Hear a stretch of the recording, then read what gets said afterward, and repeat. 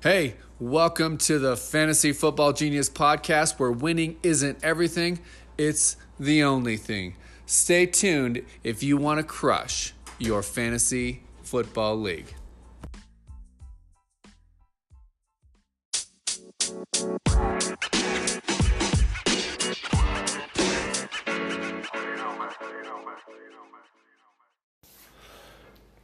Hey, welcome to the Fantasy Football Genius. My name is Chris, sitting here with the genius, Jameson Black. What's up, man? How's everybody going? We're going to talk about some strategies today. Yeah, we got our 5-minute microcast happening today. It's just a quick podcast on strategies. Let's get right into it. Here we go. You have all your notes ready to go for draft night. This is the scenario. But your job isn't done yet. Just because you came to your draft prepared with notes and papers, along with being sober... Yeah, sober's a big thing. And in the right mind, that doesn't mean you will win your league on draft night. Plenty of work still needs to be done, including tinkering with your team throughout the season if need be. So if you are a beginner, like you're a rookie, I talked to a guy named Jack Madrill, just signed up for the draft kit last night, 70 or pushing 70, late 60s. Yeah. He's going to do fantasy. He just talked to me last night. He's going to follow the genius. He's like, I'm going to do it. And I love those guys. You're playing for the first time after all these years. Welcome aboard.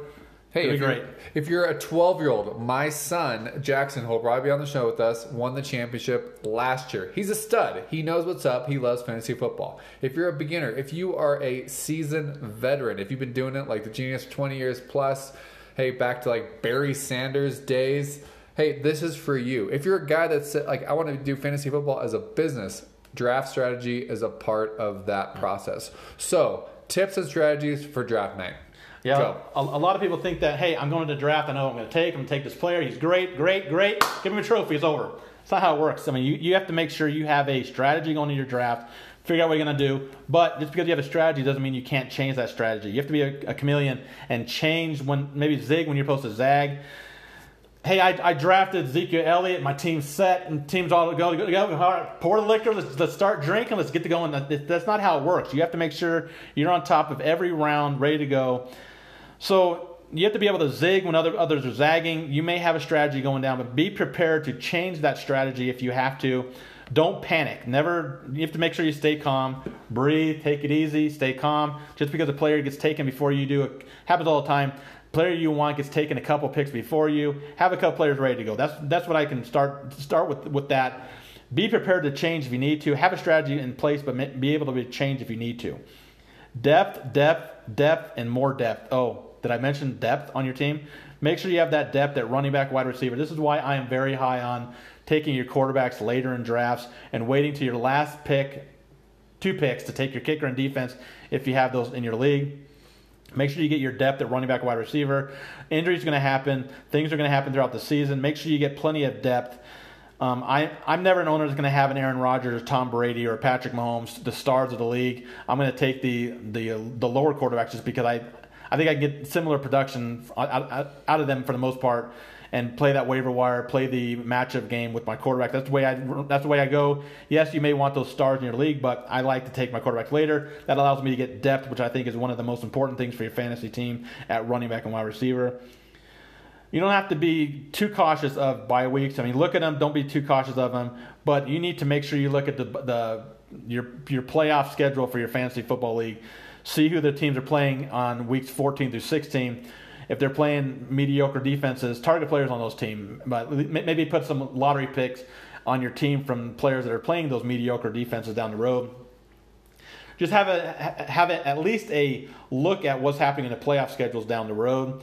And as I talked about lottery tickets, make sure you have a few spots in your roster for those lottery pick running back, wide receivers, players that maybe aren't known very much right now, or maybe they are very up and down running backs or wide receivers, but take a chance on those lottery tickets. You want to have a player that's going to be able to go off for your team and be able to make sure that he goes off, and hopefully you have in the right weeks, but leave a spot or two on your drafts for your leagues there.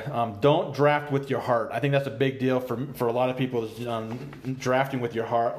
It's just something that you don't want to. Yes, you're a fan of a team,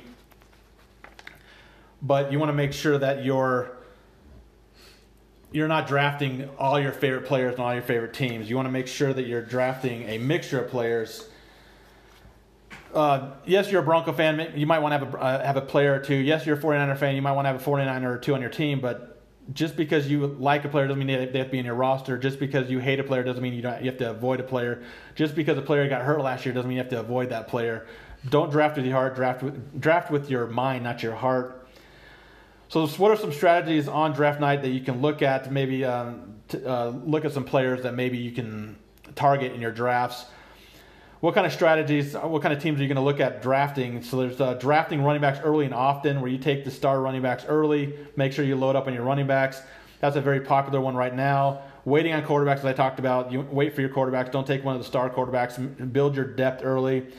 Draft upside late while drafting safety into early rounds. I think that's very important. Is you want to make sure you draft very solid players early, but draft those upside players later in drafts. Handcuff your stars. If you have a player on your team that is that's looking at an injury, take his backup. A player that might be injury prone, take his backup. Make sure you're taking your stars. You have a backup plan in place if your star gets hurt or suspended.